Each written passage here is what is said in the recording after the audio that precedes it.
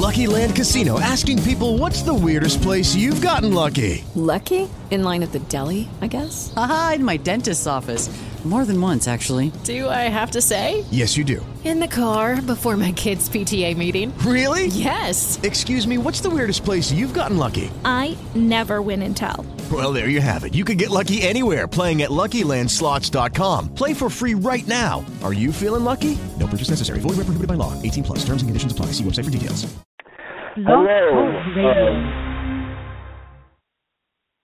Hello, listeners, and welcome to this episode of the Barbershop Window podcast. I'm very glad to have everyone with us today, and we skipped the music because we're I'm on the road, just throwing this together for your listening to pleasure. That's not to say that much preparation did not go into this, because it did, but I just had to skip the intro, which I hear nobody likes anyway, so who cares? So much stuff to talk about. The last time we did a very thorough, 2-hour-long thorough recap of a live wrestling event for the Ring of Honor promotion, which was fabulous. And this week we're just going to review a whole bunch of hodgepodge, as I like to call it. It's Hodgepodge Day at the Barbershop Window podcast here, which is always a fun show. Hopefully we can bring some nice structure to it.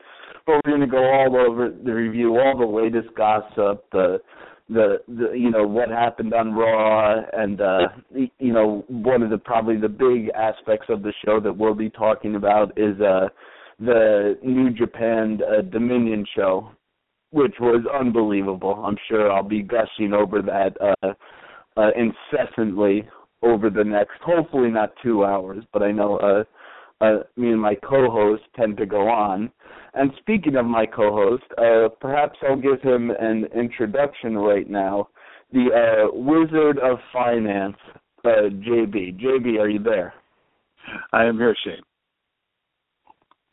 Oh, that's fabulous. JB, I just have to do the customary and unnecessary sound check. Can you hear me okay? I can hear you okay. Can you hear me okay? Yeah, you're coming in actually very loud and clear after the previous podcast, when apparently it sounded like you were in one of those new underwater subways connecting to the podcast.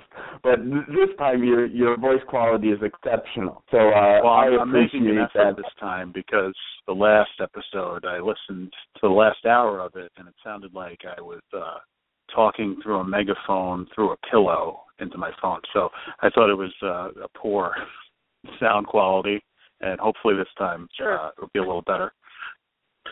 Yeah, I'm sure the listeners would appreciate that to the utmost. But JB, as I was saying during the introduction, I'm not sure if you caught that or not, I would describe this as a hodgepodge show. Like the listeners could maybe think of me just sitting in a chair with like my arms like raised in a what's going on type way, like sort of ambivalent, wearing like a turtleneck with the words like hodgepodge, like above me, and just like a random stream of our thoughts is what I thought would be a nice theme for this show. Yeah, well, I don't know. Yeah, I think if you look at the previous week in wrestling, there was a lot of different events, and there's been a lot going on recently. There's just a lot of shows. There's like a huge time commitment, I feel, if you want to be a wrestling fan these days, especially if you want to follow multiple promotions. I mean, you're looking at this last week, you're probably looking at like 12 hours you had to put in. So we're going to do, a wrestling podcast this week. I think hodgepodge is the way to go. Well, what's funny is I think 12 hours is actually an underestimate. I mean, just in terms of like all the great things you could have watched, it's really a good time to be a wrestling fan. Not that it's ever a good thing to be a wrestling fan. I mean, there's plenty more productive. Certainly not socially. No, definitely not. I mean, there's a million more productive things you can do with your time, but certainly in terms of for the antisocial, like serial killer virgin crowd, I mean, this is a wonderful time to indulge in pro wrestling. Just as last week we had Raw, and we have the back-to-back episodes of ROH and Destination America on Wednesday nights. I didn't even get to watch that tonight. And then you have everything great going on in New Japan and Lucha Underground, which I don't watch, but I'll check out a YouTube clip every now and then, is really picking up steam, going more in the fantasy direction. Just a lot of content out there to pick up on. And especially, God, I don't know what's going to happen towards the end of this month when the G1 starts. It's just I'm never going to see the light of day. It's going to be I don't know. I'm going to quit my job or compared to the G1. Yeah. And this week was insane. I mean, it took me like. I mean, you mentioned it before. It's the not a chore, and I guess this will be the first topic we talk about. It's not a chore at all by any stretch of the imagination, because it's all wonderful show. But getting through that New Japan show, Dominion, which took place last Friday, right? Well, Friday sort of. It was like early Sunday morning. Our okay, time. Yeah. I mean, or late Saturday. To sort of to commit yourself and watch every minute of that pay-per-view, which I loved, is a real endeavor. Like that's something that you really have to set your watch to and kind of be committed on. And you'll be rewarded with an unbelievable show that I loved every second of. But it takes a lot to get through. It's so dense. It's so jam-packed. Like just the show and every instance of it. Would you agree? Yeah. Well, I remember seeing the card just a few days before it happened, and I couldn't believe that they had stacked that card right in front of the G1. Right.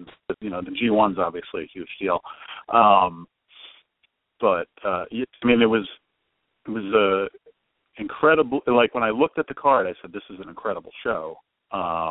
Very, very close to as good as the Wrestle Kingdom show on January 4th earlier this year. And right. And actually seeing the show, it's one of those things that's very rare in wrestling where you build something up in your head as something that's going to be great, and it was actually that great. Right. I thought they delivered huge. And, I mean, we could kind of go into that, but I don't think it was quite as good as the January 4th show, but definitely the second best wrestling show of the year.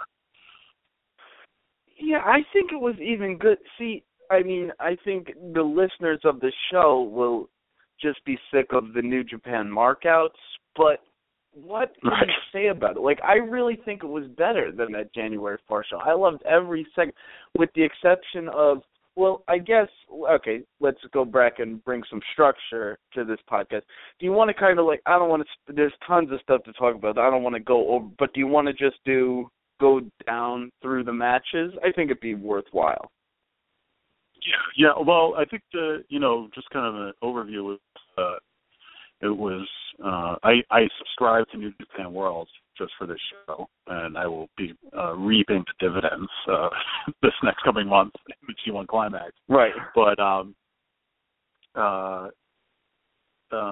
so on the New Japan version of the New Japan World version of the show, they had the pre-show match, in addition to everything else, and the entire show was almost 5 hours. With like nothing, no break, no intermission. I mean, just straight into every match. There were some promos. One in particular, one video shot that just rocked my world that I still haven't recovered from. That I'm surprised really nobody's talking about. This one video package, but it was really just straight match into match too.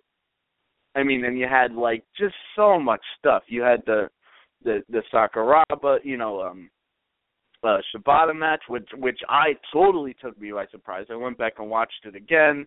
You had the comic genius of Toriyanu, which was just to die for. Maybe I couldn't stop laughing. You had Naito revealing New Japan where the hat equals heel. Just brilliant booking throughout the whole thing. And it was so, I think the best way to describe it is just incredibly dense. Like, and I knew, you texted me one time, because we rarely text throughout the day. Right, sure. JB. But you texted that you said something like, it's very hard to get through, and I knew exactly what you were talking about. Because it's just like everything. You don't want to miss a second of it, and it just consumes so much of your time. It's crazy. Well, and you almost have to with this show because I'll watch Raw, for instance, and I watch it, usually take away and I fast forward through a good bit of it, and because it's just it's a lot of filler. You're going to get filler, and this show was that long and really didn't have much filler. There was a couple of matches that I didn't really care for, but for the most part, it was really good. And then the stuff that was there was some really high-end stuff in the show. I mean, the main event, I would go. I'm not, because you kind of have to let it go for a couple of weeks, I think, before you say something's the match of the year. I thought that this is probably the match of the year right now. Styles for the title. Yeah, I feel the same way as you do. Not to just agree with you every step, but I feel the exact same way. I feel like I'm sick and tired. I'm sick and tired of myself just marking out for everything.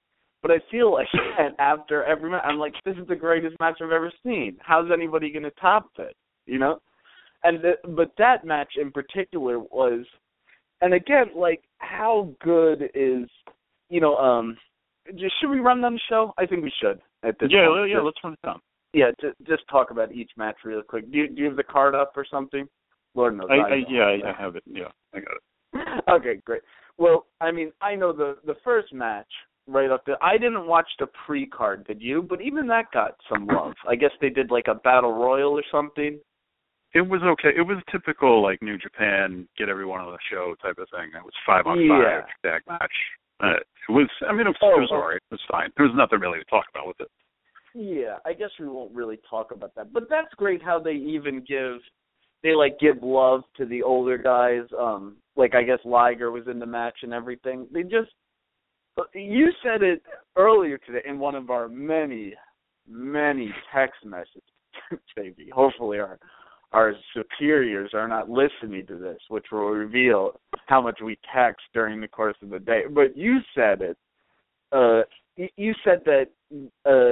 You said very good. You said you have full confidence in Gato, just the booking of this card, and they really don't seem to screw anything up ever. I mean, I won't go that far, but very rarely do they screw something up, Right. Well, I think my main point there was just I think we were talking about where are they going to go from here and how are they going to do G1 and all that stuff. That's kind of stuff that I almost save for, promotions that constantly kick themselves in the mouth. And bloody New Japan, I just would rather just let them just do what they do and give me the show. I'm happy to see their show. Yeah. I don't need to tell them what to do. They know what they're doing. They've been doing it very well for the past couple of years, if not more. So whatever they do at the G1, I think it's pretty obvious what they're going to do, but we can talk about that later. I don't think it's so obvious. Holy shit. Let's just go through this card because we're going to go off on a million tangents. Okay, so the first match right off the bat was the very polarizing indie wrestling sensations. I mean, possibly the biggest. You could even argue, I'm not even kidding about this, I'm not being usual hyperbolic saying, you could argue the biggest draw in the United States. Because who else draws? like, I guess Raw, if you want to make it a collective, but I mean an individual wrestler. I mean Brock obviously is but like people Brock just see Lesnar, Brock, but the Young Bucks were the Young Bucks versus Red Dragon, Bobby Fish and Kyle O'Reilly. I'm very high on Kyle O'Reilly, obviously, and RPG Vice, Roppongi Vice, which is Trent Barretta and Rocky Romero. This three-way dance, which we've seen a bunch of times now in New Japan, and even we've seen iterations of it in ROH even. So. And yet, the one thing about this match, I'm going to try to go through them sort of quick-ish. One thing about this match, I still am not bored of this match at all. Like, it's still, they always manage to do something innovative and something good. And this match was just, I like the throwback to just when the Young Bucks came out and he was on Cody Hall's shoulders. I like the throwback to Prince Devitt, just a real little thing, but I picked up on that. I'm surprised the Young Bucks sort of still, went over here. I guess I'm not super surprised. The match felt like a 2 against 1 almost, 2 tag teams against 1. It felt like, Red Dragon and RPG Vice were sort of teaming up against the Young Bucks, but the Bucks still prevailed. I can't really remember. It's been a little removed since I saw the show. I can't really remember any of the specific spots, but I remember enjoying the match a lot. There was JB, a lot of stuff. There was a ton of stuff. lot of stuff. Yeah. And they've done this match in so many different forms, so many times. Yeah. Oh, that's the truth. Yeah. Yeah, I don't want to crap on the match, but it was not as good as some of the other versions of this match I've had. I thought it was. I mean, I thought it was entertaining. I thought it was fine, but I didn't think it was as good as they've done before. And I think it's almost time, probably. I was surprised. Well, I feel like they probably should be going with Roppongi Vice at this point, getting that push. But whatever. It doesn't matter if they don't. Yeah. Wait, JB, this is for the title, right? The junior tag team. It's a junior tag title. Tag title. Yeah. And I mean, I think they're also sort of stuck in it because these are all, American teams in a way, I guess, except you could sort of say they're still very American, even though I guess RPG Vice sort of spent the most time in Japan, but that's even kind of arguable. I don't want to sound unknowledgeable, but I guess they're sort of just, there's no real reason to put it on Red Dragon because I think just Kyle O'Reilly's going to have a breakout year. And by wrestling, that's what I think. Nothing against Red Dragon. Yeah, I don't say they should get it, but I think it's because Kyle O'Reilly is going to go singles for sure.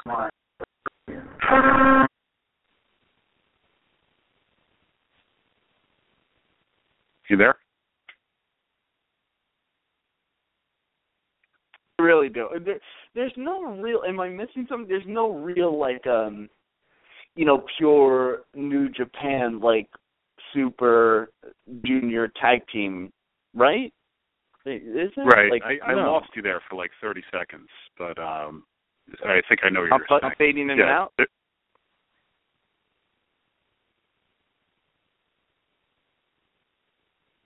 Jim? Yes, hello. My connection sucks? I don't know if it's you or for some reason the stream's not working that well. Oh, it might be the stream. I don't think so. I don't think it's me. Okay. But let's I guess see where it goes. Okay, let's just continue. So I think what you were basically saying was that most of these guys are ROH guys in the junior. Yeah. And I was trying to think of an example right off the bat of a pure New Japan Pro Wrestling Super Juniors tag team, and I couldn't think of one. But I'm not the most knowledgeable. No, well, the other version of this match usually had the time splitters, but now Kushida is on his own. Oh, that's right. Much. Yeah. I'm forgetting that. Okay. But I don't think what's going on with Shelley that, a New Japan pure guy? I don't think he is. No, he's again another PWG guy. Right. So who knows? But this was good. I thought it was fine. No, to each his own. Nothing wrong with your opinion that some of the other matches were better. I like the match still, you know. I thought it was fine. I didn't have a huge problem with it. Classic New Japan opener. Like, could you think of a more, like, New Japanish open, like the, you know, just the hot-ass tag team, like, match, like, right out of the gate, like, no holds bars, like, good opener to the pay-per-view. Definitely. Okay, and we're already talking way too much about the one match on this card. But the description in the podcast, well, I said we'll probably gush over Dominion for 80% of the podcast and, you know, hit upon some other things. But what was the next match on the card? Well, the next match was a tag match between Naito and Hanma against Yujiro and Bad Luck Fale, which I fucking love this match. Yeah, I mean, it wasn't a great match. I'm sick of saying it for everything. But it was just booked perfectly. Like, it was so awesome. It goes to what, like, good booking can do, you know? Well, that was the other thing I was saying about Ghetto, is just that, like, the level of detail all the way down to, you know, usually the second match on any card is just like, whatever, we're just, you know, getting this out of the way. Like, this is not going to be anything. And this is a big angle for Naito. So they're going heel with him. And I thought they did it really well the way they did it. I thought it was kind of an interesting way of doing it. Like, he didn't just do I'm going to do the tag match with the big face and then just walk out, which was kind of what you kind of were set up for. He actually did kind of participate in the match, but like half-heartedly. So it was very good the way they did it. I thought it was great, and I thought it was great how they also made Hanma look extremely strong during the whole thing. Oh. You know, because he was basically fighting, you know, the Bullet Club 2-on-1. I got so much stuff to say about it. Here, I'll just share quickly. One of the things, and JB, we were always talking about, I went back and watched this match again before seeing the rest of the card, just because I enjoyed it that much. One of the very funny things, well, like right off the bat, when what's his name, the Japanese Bullet Club guy? Takahashi. Yeah, okay, Takahashi. Yeah. So he comes out with that girl. Is she significant, JB? No, I think it's always some random slut. I think it's pretty much okay. Correct. But we'll even get into that. So in the United States, it would be a random slut. In the Japan, it's like random young woman with unfine morality, or like some, you know, broken, like Japanese English or whatever. But it's so funny how, like, you know, this match just came out as like really like, okay, they were almost playing to a Western audience in a way. Or at least they were very aware of, like, the Western crowd and how they're trying to, like, you know, gain that sort of audience as they were booking this. It's so when he walks down with that hot girl, and she was beautiful, like, the camera guy's, like, doing these extreme close-ups to, like, her tits and her ass and stuff like that. Just, like, so awkward. And like in Japan, we all know about, I'm not saying, but they have like there's serious like sexuality issues. Like nobody's having sex. Like young people don't identify with sex. Like an older population, like the population's decline. It's very like sexually uncomfortable. Like the whole culture. But they're still like, and they're just like, oh yeah, look at their sexy tits and ass. Like we're gonna do like extreme close-up of like all their private parts, and oh look at how like extreme and like comfortable we are with like sexuality. But it just comes off as totally fake, like so forced that they're doing these like extreme close-ups like of nothing, of her in her clothes. And then of course they get to the ring And once again, they're Takahashi trying so hard to be like a Western, like straight, member of the Bullet Club that loves like girls and wants to have sex all the time, and then he like goes in and then he like grabs her the claps of the small of her neck and brings her close like he's gonna kiss her, but then they just like put their foreheads together.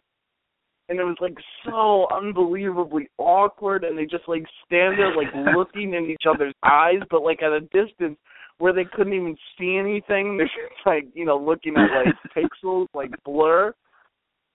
And it was just so funny. I, like, lost it the first time I saw it, just, like, how hysterical and, like, awkward it was, and how much, just, like, how they're trying to identify with, like, Western. It was just so funny to me. So that was hysterical. But then also, I love Hanma. Hanma is, I've said it before, Hanma's everything that Dolph Ziggler wants to be, or should be, I should say. He's like, he sells appropriately. He's the underdog that everybody loves. He does all the high spot. He'll never have the title. I don't think they ever put the title on him. But he'll be involved in big feuds eventually. Hanma's great. I love him. I love Hanma. But then how they're changing Naito. So heel in Japan, the heel in New Japan means two things. Wear a hat.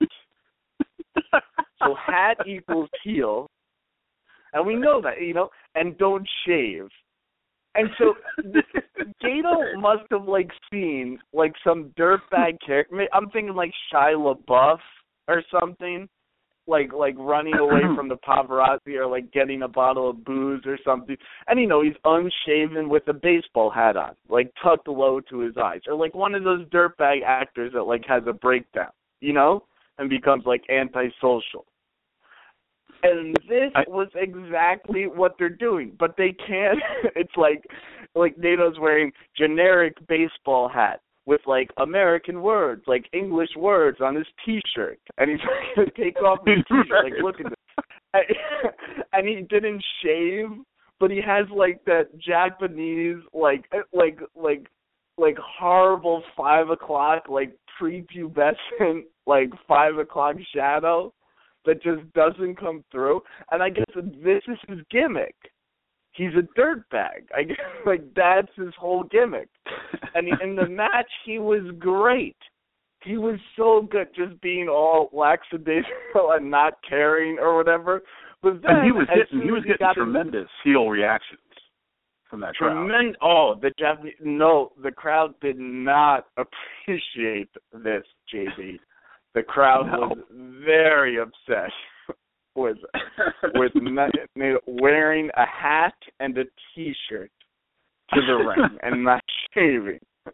Right. It was black and white, non-colorful T-shirt. It was very, very upsetting to the crowd. Oh, yeah. Well, listen, as it should be sometimes. Like, there's definitely a point where I just don't understand the culture. So it's like the way they react to things is just different than I'm going to react to things. And I knew that they were going this way with Naito, that they were going with a heel angle with him. And they did some very, heelish things. But then there were some things that he was just doing that I didn't connect with, but I feel like they were connecting with. And like you said, the two things are hat and facial hair. Like, that's definitely, that would get you over the heel like that. But hat mostly, I think. It was mostly it was just like they really, like, they might as well have been, like, screaming, like, look, he's wearing a hat. Like here comes Naito in his hat. Like that's all they were saying. Like, it was very funny. Well, it struck me really, like, at the end of the match, because he kind of, like, lackadaisically, like, comes out of the ring and doesn't let his hand be raised with Hanma, and then he makes sure to grab the hat before he gets out of the ring, because, I got to get this heel gimmick over. Right. Very good. Yeah. That was great. But it's I think it's a good move for him, because they I think he won the G1 Climax a couple of years ago, right? 2 years ago. And yeah. That didn't really work out, and he was like he's kind of like, I remember the first time I watched New Japan. I watched the G1 Climax last year, I didn't know that he was different from Tanahashi. I thought they were the same guy. Very racist, JB. Can't believe you but they have like a very, they're both high flyers. They're both big faces. They both, they both come out to, the same kind of music and the whole thing. And they come out in very similar outfits. And he had to differentiate himself, I think, because he was kind of, he's just on the outside. He's so talented that he could be there, but for whatever reason, he's just not going to get to that level unless he does something different. You're absolutely right. I couldn't have said it better. He's really. I think it's great that it's once again like the booking there. They just know what to do. Like, why is now like that's why they don't get in these situations where like they have the Dean Ambrose in the WWE, like a completely talented worker with nowhere to go. Like the same thing's happening right now with Tanahashi. They really don't have like the main event angle, but he's still totally relevant in a feud with this joke character. Not joke, but a comedic character. They just do everything right, They do. And yeah, that's interesting. We should talk about that later because I feel like that's like what they're doing with Tanahashi and Yano was they put together an interesting thing for Tanahashi for a couple of months while they couldn't put the title on him or anything like that, which is like what they should have done with Reigns and Wyatt a while ago, and now they're doing it too late. Now it's not working. But that's kind of absolutely. Yeah. But let's just go quickly to the next thing. We got Shibata and Sakuraba, which is like I don't know. I don't know the style that well. I saw the Sakuraba Suzuki match at Wrestle Kingdom, and that was my first introduction to that style. I don't really understand it that well. I feel like you probably have a much better understanding of it. I wouldn't go that far, say I have a better understanding, but I guess it's kind of a little obvious. They're just trying to do like a shoot style of match. You're sort of like we forget how much and it's sort of almost getting there a little bit in the United States, but in Japanese, in Japan, that line between pro wrestling and MMA, especially since Pride disbanded, is much blurrier, than in the US. Even Nakamura, he was I think he had 4 very serious fights or something like that, or 5 or whatever, before he became a pro wrestler like that. And when he first came to New Japan, he was booked as a shooter, an actual pro. He didn't do that shaky Jack Sparrow thing at all until much later in his character development. So that's where they're going with it. Just like a shoot. And you even. Well, this takes me back. JB, did you like the match between Kushida and Kyle O'Reilly for the, in the Super Juniors tournament? Oh, yeah, I loved it. I thought it was great. That's what they're going for. The same thing, They're a little much younger, quicker, talented workers. But I will say that this match totally caught me by surprise. I wasn't expecting anything. And I really enjoyed it. And I watched this. I actually, because it was such a long show. I knew it was a long show. I knew I had to try to cut some corners to get through it. I skipped this show at first, but then heard you reviewed it really strongly, and I heard some other good things, and so I went back and watched it. But I don't know. I remember with the Suzuki match too with Sakuraba. I didn't really get into that either. But I like Shibata. Maybe you just don't like Sakuraba. I think Shibata is really good, by the way. I hate. Yeah, that's the thing. I don't like Sakuraba, I think. Yeah. Because the Suzuki Styles match was the same. From last year's G1 Climax. You remember how great that match was. Well, I remember you saying you loved it. Yeah. So I think you just don't like Sakuraba.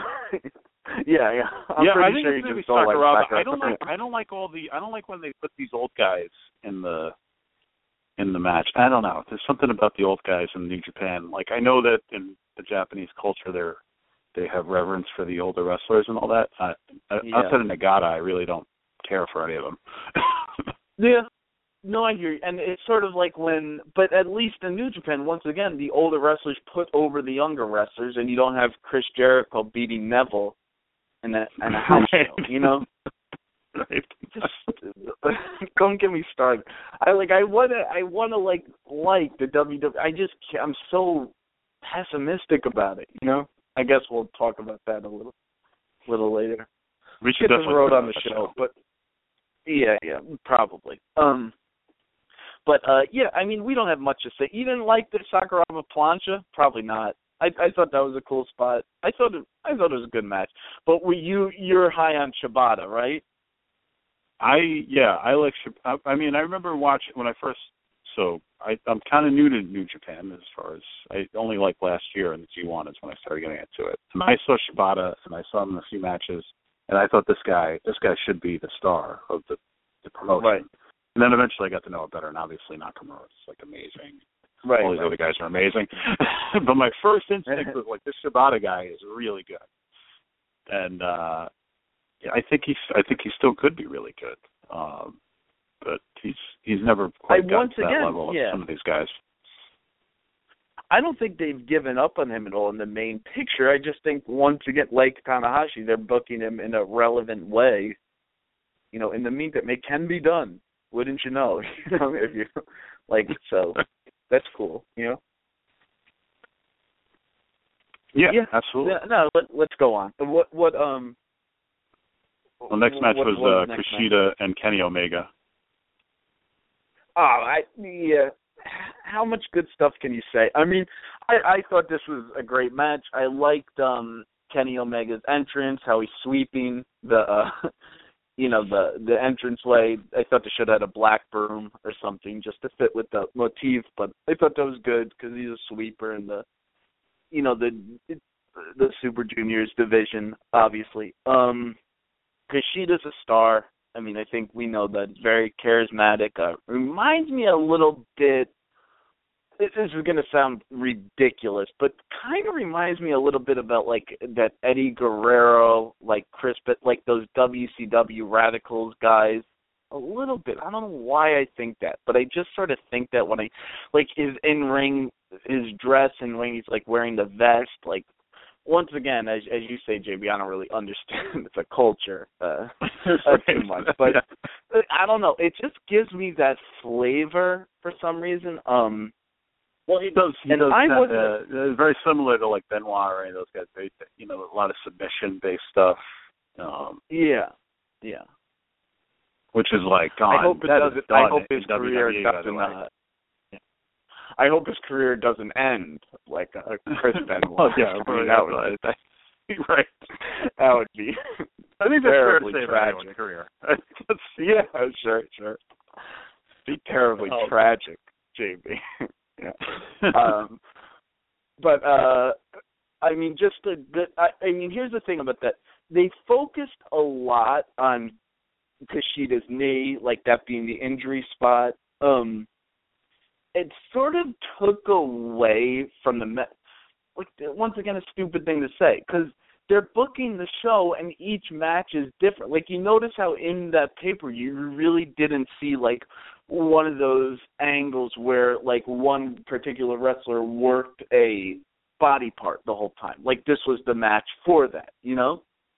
Right. Well, so there's obviously that's the thing about this. Well, this show was so good because of that. I thought they do this a lot though. They're just good at booking. They like the level of detail all the way down the card is just unbelievable. Yeah. We can't jerk it off enough. This match was great. I mean, the only thing I would say bad about this match, I always feel like it's the opposite with like Raw or something. I have to say. Okay, I got to say something good. Like, give me something. Yeah. It's the only thing I say bad about this match is I'm just not that into Omega. I know a lot of people are really into him. Like, different. No, he's not my favorite. I would say good things about. Yeah. I just kind of feel like he's doing like that, kind of crazy, disjointed thing in the ring, and like it's very clear he's just bad at acting it. and he's like clearly setting up for the next spot all the time, and he's supposed to be like this crazy guy who doesn't have any idea what he's going to do next, and it's not. Right. For me, it's not happening. It doesn't connect at all. But that's the only bad thing I would say about it. Kushida is absolutely a star. This guy is. I mean, we might not know it for a couple of years, but this guy's going to be. He's going to be a big deal. I mean, maybe if it's just Japan, that's fine, but he's really good, in my opinion. I mean, I certainly hope he doesn't hang himself from a weight rack in his face. I mean, that would be an awful thing to say and think about, comparing him to Chris Benoit. But regardless, yes, he's a star. It's funny. I agree with you to Kenny. He's not my favorite, but you know what? Like, he's just so. And you're absolutely right. Like, I mean, right now he's trying to do that crazy disjointed, as you say, and we have a master at that we're watching right now in Dean Ambrose. I mean, he just Well, Dean Ambrose what is you want about the weight when he does it. Like, everything is kind of smoothly done and not. Yeah. Like you see this every once in a while. Some guys, they just you can see them like setting up for the next spot, which I just don't like. Right. And especially don't like it with this kind of gimmick. Like, it shouldn't be like that at all. And Omega's also like so crisp. Like, everything he does is so good. Like, almost to, like you said, like, if he's gonna do this, almost like a detriment. He should be booked as like.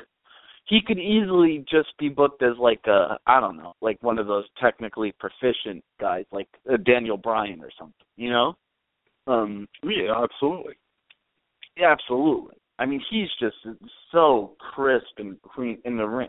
Like, I remember how they're sort of teasing, and it came up at the end because he was the only Bullet Club member not out there for AJ Styles' match. But they were sort of teasing doing Omega AJ Styles. And I almost don't know if I love that pairing, because they're both just so, like, I would just describe both their styles as like sharp and crisp. And you're going to have that, and the match is, I think, almost going to look like perfect in a way, Yeah, I love the way they teased that when that kind of moment happened. I thought that was really good the way they did that. I mean, that's a month or so ago. But you mean at Wrestle Kingdom, or? No, it wasn't it the Ibushi match? Yeah, exactly. That was a month ago? Jesus. Well, it might have been 2 months ago. Yeah, you're right. No, it might have been 2 months ago. Yeah, in the Ibushi, they teased it really well there, and but they kept it going here too. I mean, it was very subtle, but he wasn't. Very subtle. He was the only Bullet Club. Very subtle. Yeah. Yeah, he was the only Bullet Club, but not out there.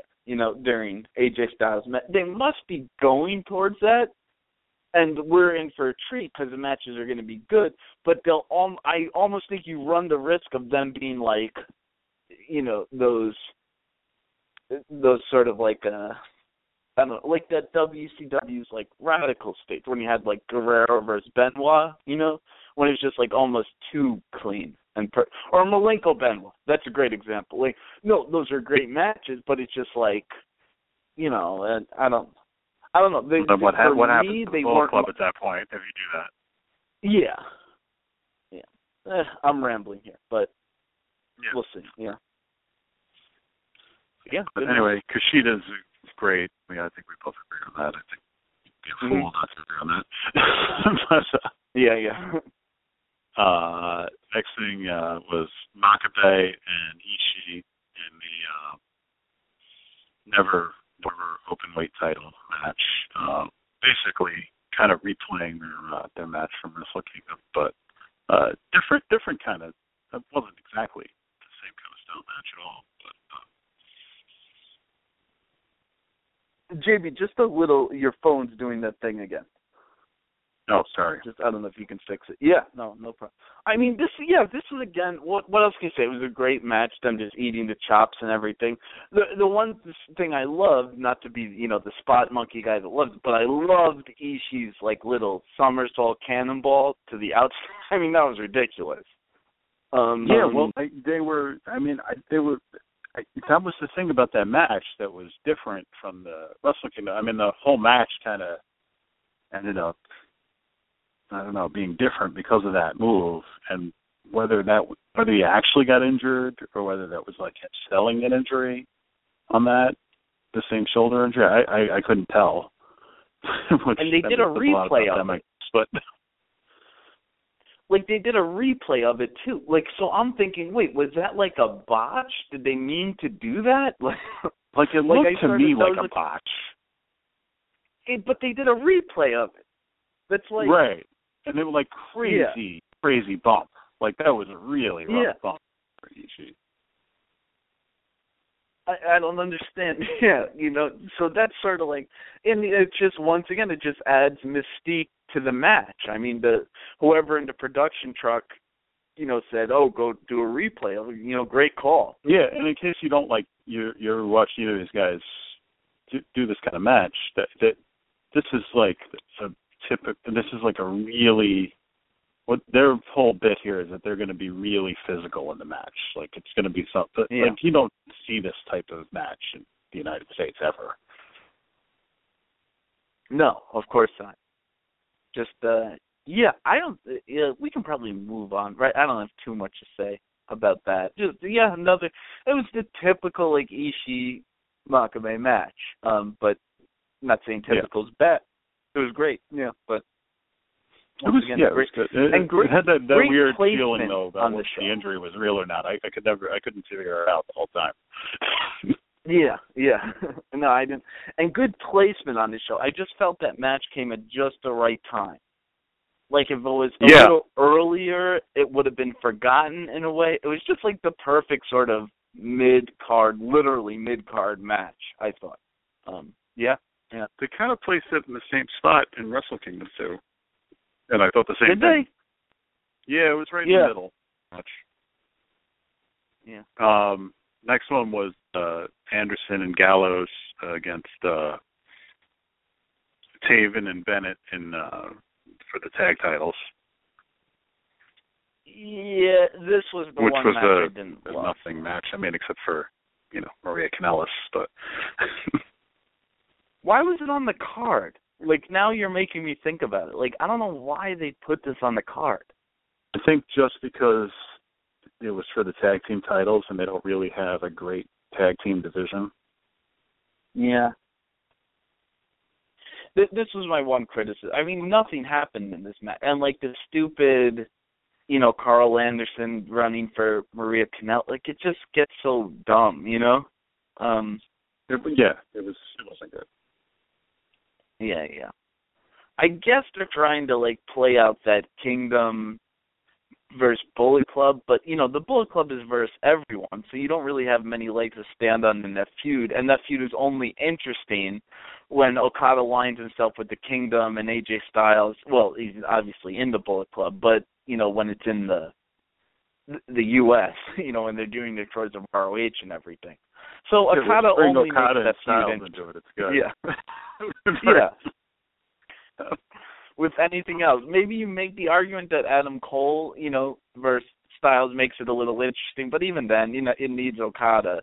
Basically, that sort of stable versus stable feud comes down to hopefully seeing Okada versus AJ Styles, just like, somehow bump into each other during one of those ridiculous 4-man tag team matches. So, yeah. I mean, this obviously with Doc Gallows and Carl Anderson. I mean, it brings up the larger point is that just how much further are they going to run with this Bullet Club? I think it's naturally reached its course. I think the ending was when Prince Devitt left, obviously, who was the creator, natural leader of the Bullet Club, and just played that gimmick ridiculously as like a menacing monster heel.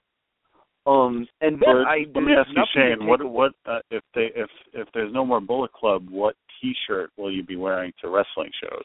Because JB, you were joking, or maybe you weren't joking, but I think that's got to be a big reason why they persist with the Bullet Club because the most popular T-shirt in the world, even outside of pro wrestling. I mean, what's more popular, the Bazinga T-shirt from that shitty show with the nerds? What show is that? Bazinga T-shirt. I forget what the name of that show is. Yeah, I know what you're talking about.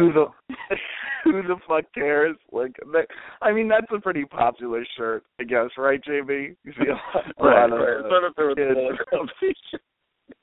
Right. I mean, this is like just like the merchandise that they're selling from the Bullet Club is ridiculous. Now, JB, you were concerned for me one time as I was wearing my Bullet Club T-shirt in Money Making Manhattan right after the Charleston shootings, and you thought some people would infer from me that I'm pro the Charleston shooting, which is just disturbing. But you said that was a possibility. I was concerned. Yes, I mean it was a very hot angle at the time. When we were down at Terminal 5. Right. I suppose I should get a Bazinga T-shirt, correct? Well, maybe next, I mean, once the Bullet Club's done and Guns and Gallows is no more, maybe you need to get something else. What's the name of that show? I just know it sucks. Oh, it's fucking horrible.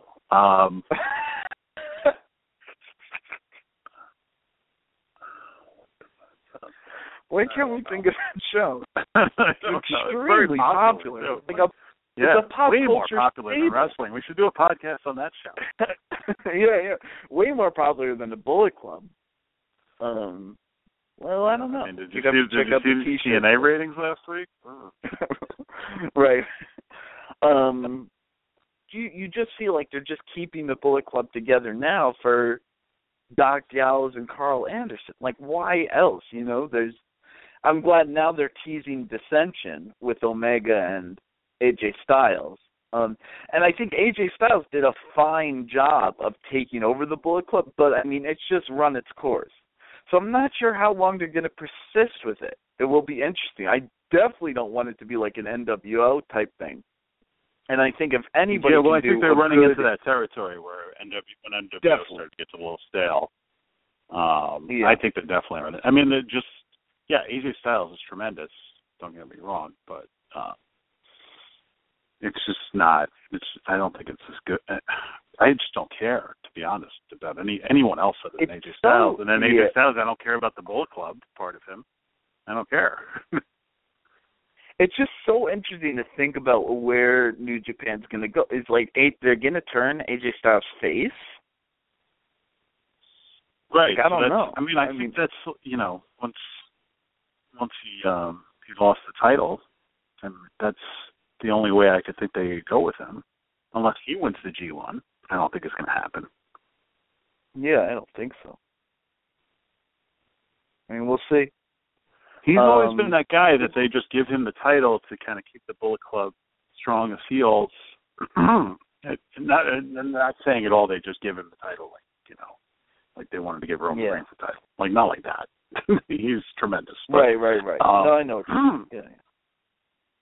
But that's kind of the way they've done it, and then when it gets close to the big show, they have to drop it to, Okada or Tanahashi last year.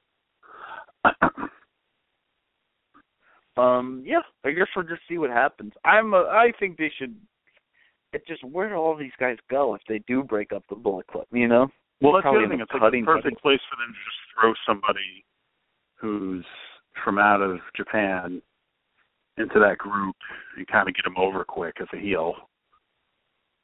But it even hurts people. Like, I don't think, like... It does hurt. I thought... Sometimes. Yeah. Like, I don't think Omega should have been in the Bullet Club. I think it was sort of natural, you know what I mean? Because he's, like, the foreigner. Like, it was just the angle that sort of wrote itself. But I think, if anything, like, imagine how massive of a face he would have been if he, like, the Bullet Club tried to recruit him and he rejected of it. And Kenny Omega speaks Japanese, so he'd be, like, a natural sort of defender of New Japan. Like, I mean, they could have went in a total different direction there, but now I think the Naturals are going to turn AJ face and Omega heel. Right. You know, keep him as heel. We'll see what happens, you know? Right. And then maybe Omega takes over the Bullet Club. I don't know. Ugh, I don't want to see that. Like, that's just too much, you know? Well, you know, sometimes these junior guys, they move up to heavyweight, and that does seem too much. I'm just throwing it out there. Yeah. No, I know. All right. But the next match was Tanahashi and Yano. Now, JB, Yano is hysterical, correct? Yeah. Well, I mean, I don't know why I find funny. There's some things I don't understand the culture. So. Right. Yeah. But what do you think of this match? I thought it was pretty good for what it was. I mean, Yeah, so did I. Yeah, it was. Again, it's Tanahashi is, you know, obviously one of their main event guys, one of their big four. Yeah. And when you got four big guys, you can't have every one of them in the main event. So unless you do what WWE does and put them in tag matches at the end of Raw every week, yeah, and which sucks. So they have him in this angle for the last couple of months with Yano, and this was pretty much the blow off to it, I thought. So Tanahashi won, and it was pretty good, I thought. I mean, for what it was, I don't think it was very good compared to the show, but it was, you know. Yeah. I mean, I think that, I mean, I thought it was a good match. Like I said, if you've seen one Yano match, you've sort of seen them all. You know, he does that sort of cowardly heel thing in between the lobes, which is hysterical. He does the low blow. I think, but I think he plays that gimmick obviously very well. He's made an entire career out of it. We kind of don't have to touch upon like the what you call, like the how great we think it is, because not to put words in your mouth, but I think we both cool that they somehow booked Tanahashi in this meaningful, as in like not meaningless, this like kind of like meaningful angle in the meantime while he's not in the title picture with a comedic character. It's been great. I've loved it. I love this angle, just watching it play out. I think this was the culmination of it, as it should be, going into the G1. Good match. Good, funny match in the show. A little weird how Tanahashi did the low blow this time. I think they might have, like, screwed up that ending a little bit. It just seemed like a little staccato, like point. But, just a good match. Right? Yeah, totally agree. And I mean, you know, I think that's all that really needs to be said about it. Not much else to say. Yeah. So the Intercontinental title was on the line with Goto and Nakamura, which was a very good match, I thought. I don't know why this match isn't getting the love that it, like, most Nakamura matches get. Like, maybe I think there might be a little, like, Nakamura fatigue going on. I think there's a little of that out there. I also think that Goto, I just don't think Goto is quite at that level. They're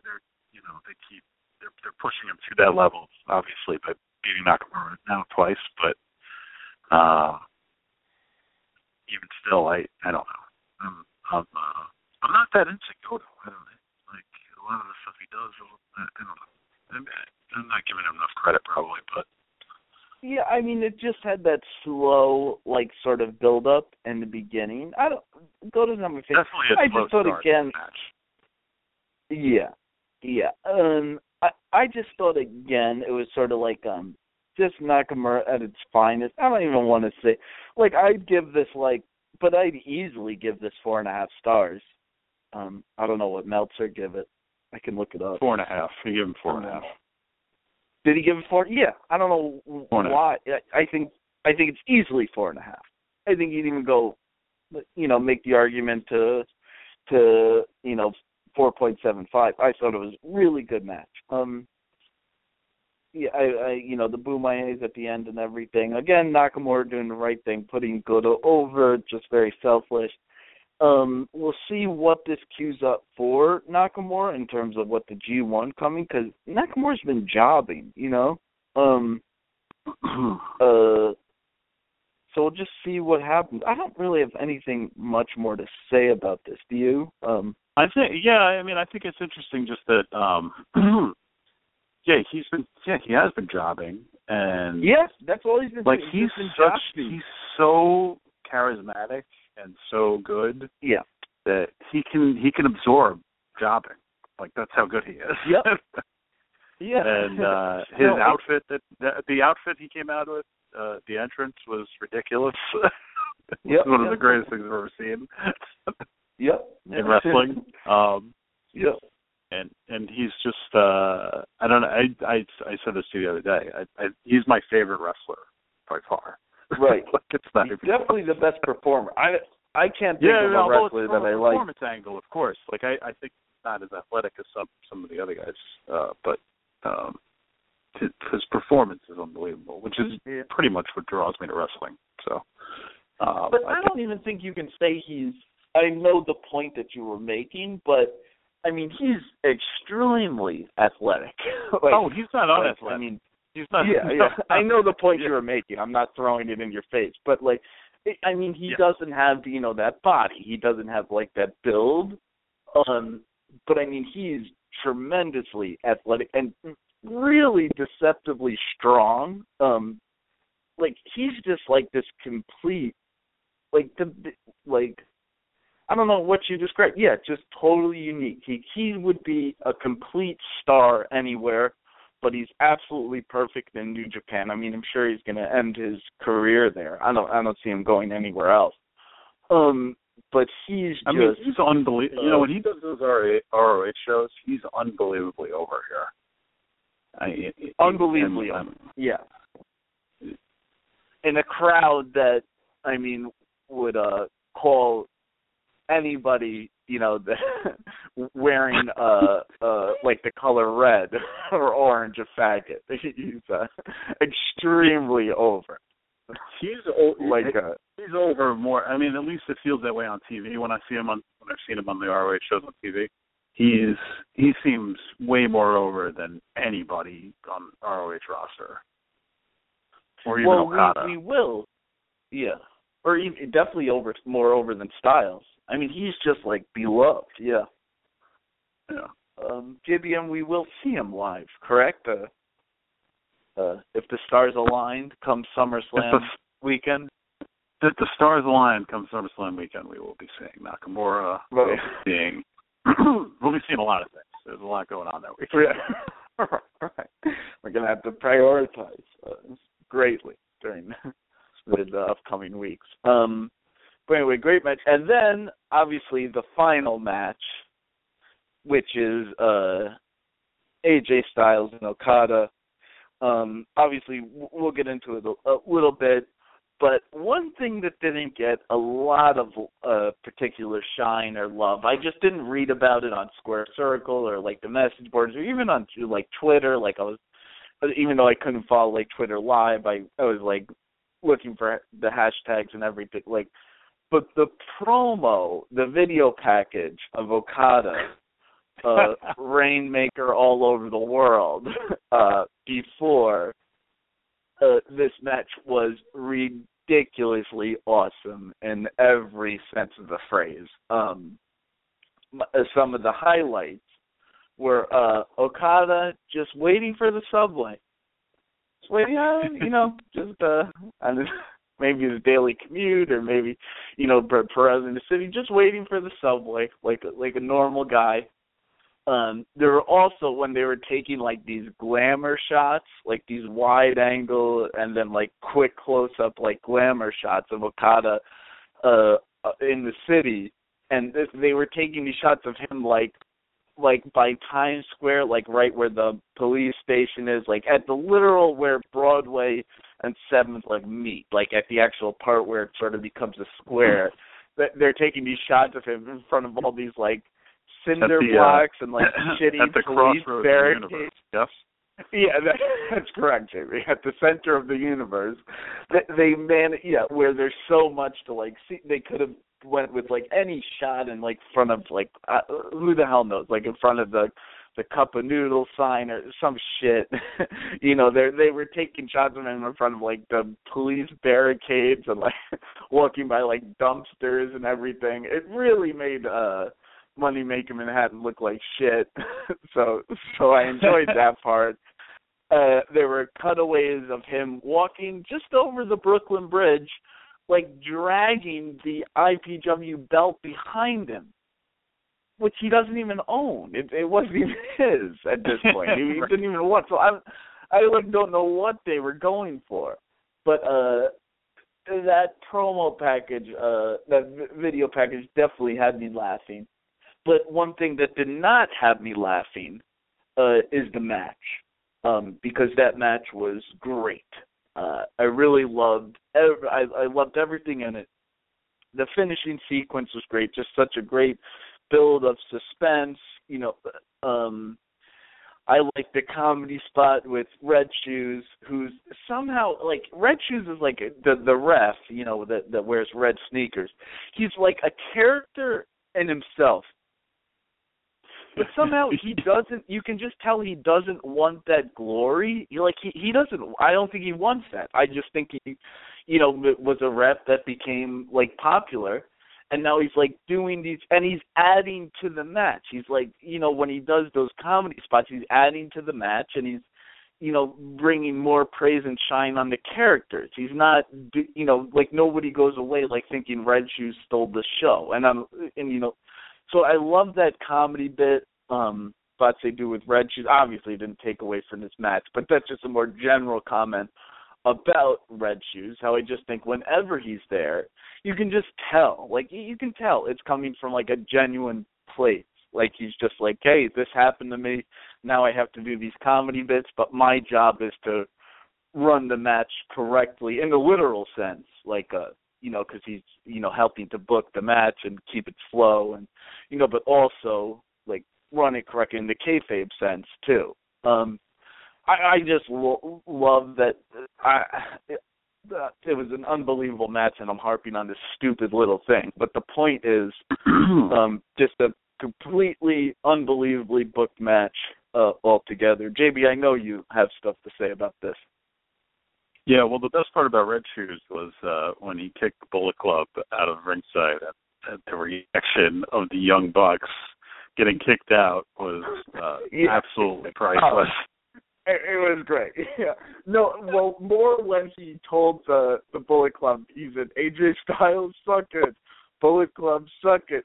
And then when he pointed to his crotch, I think it was Matt, that just fell back like he got punched in the face.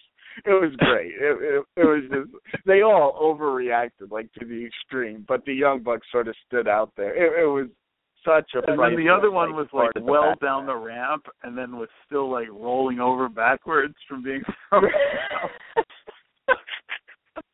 It was just so much fun.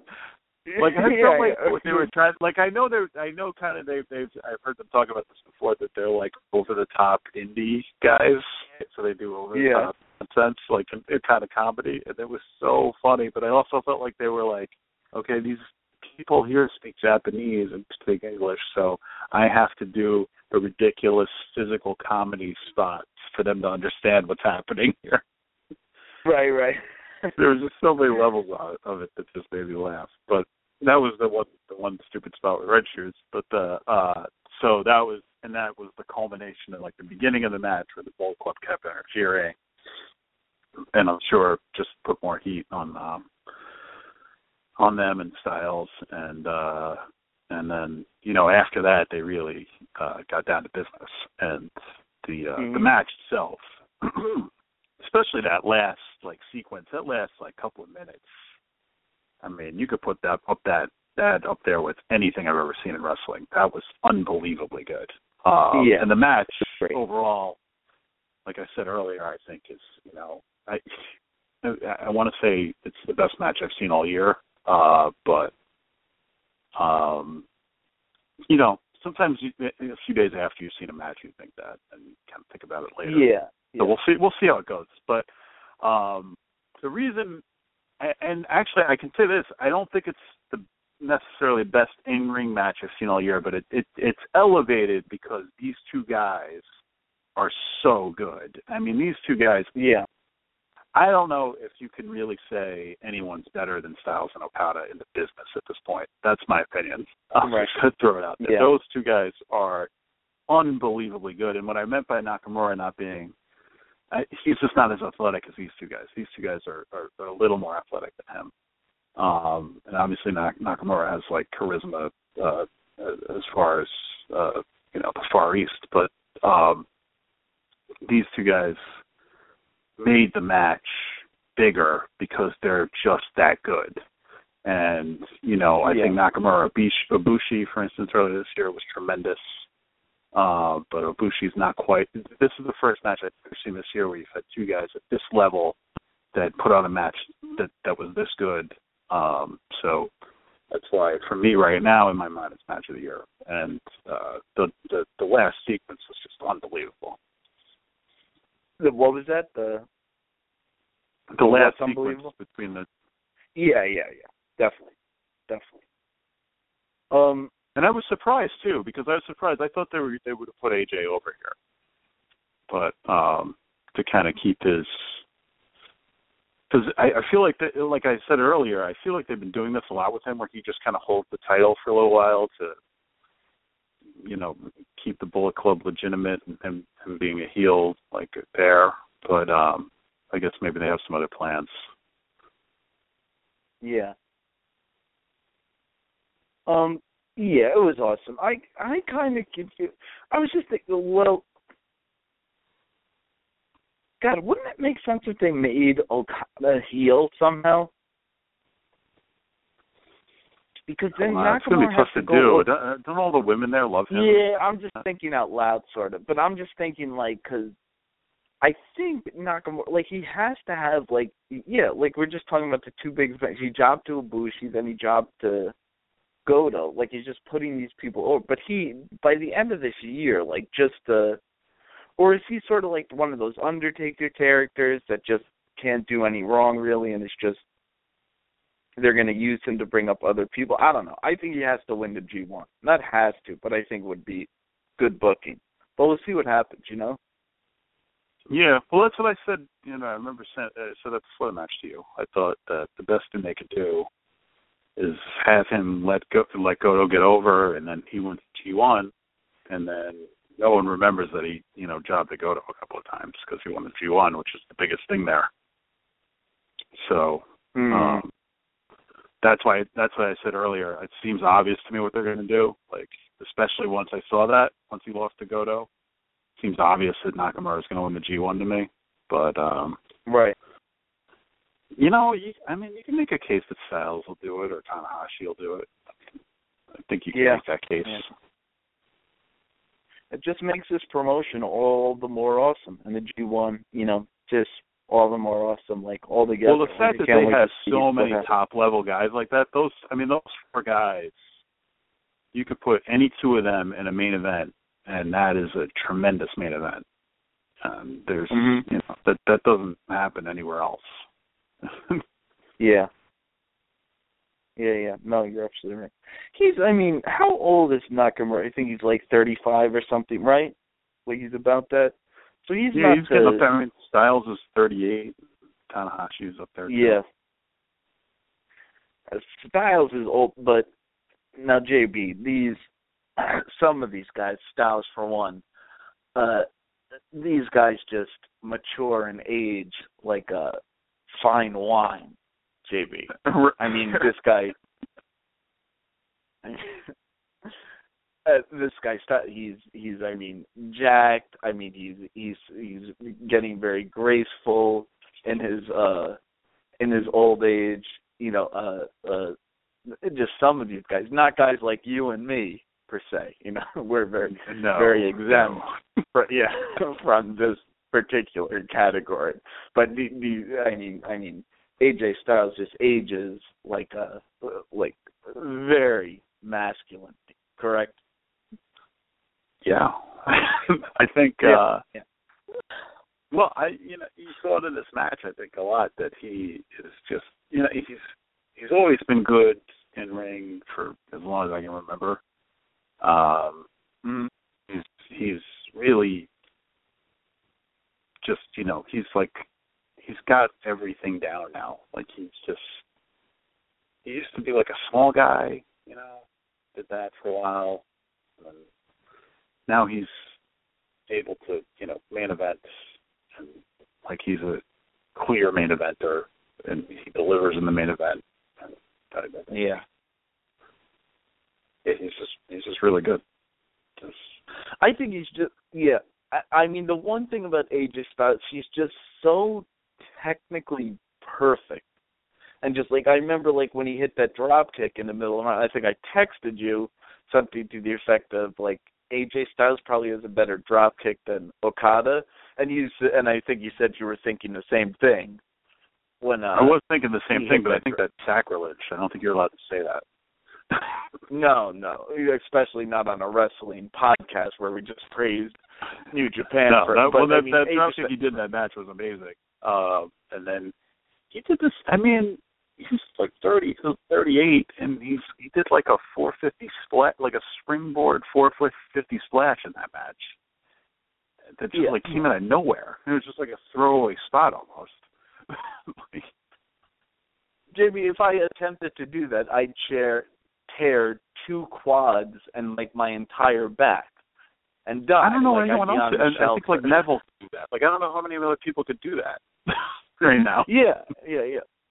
But AJ, he's just so good. Like I can't stress it enough. Just like how crisp and like clean he is in the ring. Like I remember I said this on this podcast before that I was claiming that not this WrestleMania, but the WrestleMania after that would be headlining that WrestleMania. Which is what number would that be? Not the one in Dallas, the one after that. But regardless, 33. Yeah. So you heard it here first, folks.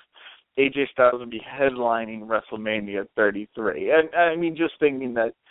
He's the biggest draw. We talked about it last year. I mean, just his talent is going to sort of supersede anything else. His age or how much the WWE's aversion to TNA guys. I mean, I just think he's riding this wave right now, a wave at 38, whereas I'm 34 and well past my prime, over the hill. I'm 1 foot in the grave, you could say. I mean, life has beaten me down and spit me out. I'll never achieve any bit of my peak performance again. Not even close. And yet this man is peaking at or hasn't even reached his pinnacle at 38. So so that's how I feel about AJ Styles. Yeah, I think he's outside of Brock Lesnar, I think he's the biggest draw in the world in wrestling. Yep. Yeah. Anyway, so that was the New Japan card, which I thought was obviously great. I loved every aspect of this, but I mean, going back, if you don't have any thoughts like summing up the entire event, going back to the civilized universe in the world of the United States, where democracy reigns free and we can express our sexuality, we had some interesting developments too. This scene on Raw, and one might say that we're seeing the rise of Cesaro, where we had at the end of Raw this week, where we had one of the longest matches we've seen on Raw in a very long time. I think maybe since the CM Punk John Cena match, that famous one, what was it, 3 years ago? obviously they did like the Shawn Michaels, John Cena match as a theme here. John Cena's and everything. That was like the Iron Man match. But this was a very long, about 30-minute match at the end of Raw. And I don't know where they're going to position, but there was a few interesting things about that match that I thought was, number one, is that Raw was coming off of a very, the Raw previous, the week before, it was very low ratings. I mean, some of the lowest ratings they had in years, apparently. And so they needed to one of the really worst ratings ever, especially considering that there was nothing sports-wise going up against it. There was no big sporting event. There was no Monday Night Football. There was nothing. That's right, yeah. Absolutely horrible rating. Yeah, no Monday Night Football. That's a big thing. I didn't even factor that. So the previous week really, and one thing I thought was funny about this Raw is that they ended it with John Cena with a U.S. Open title defense, you know? So I thought that was interesting that they wanted to main event Raw with Cena. They just must think he's still the same ratings grabber. And I guess he is. And it's not even a testament to Cena. It's just a testament to how horrible Raw's been booked lately and the direction that WWE is going.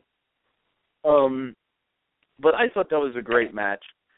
I don't think Cena and Cesaro have, like, the best chemistry. Like, really, in a lot of places of the match, it was like a botch fest. Like, they were just botching, and things didn't look like as clean as they could.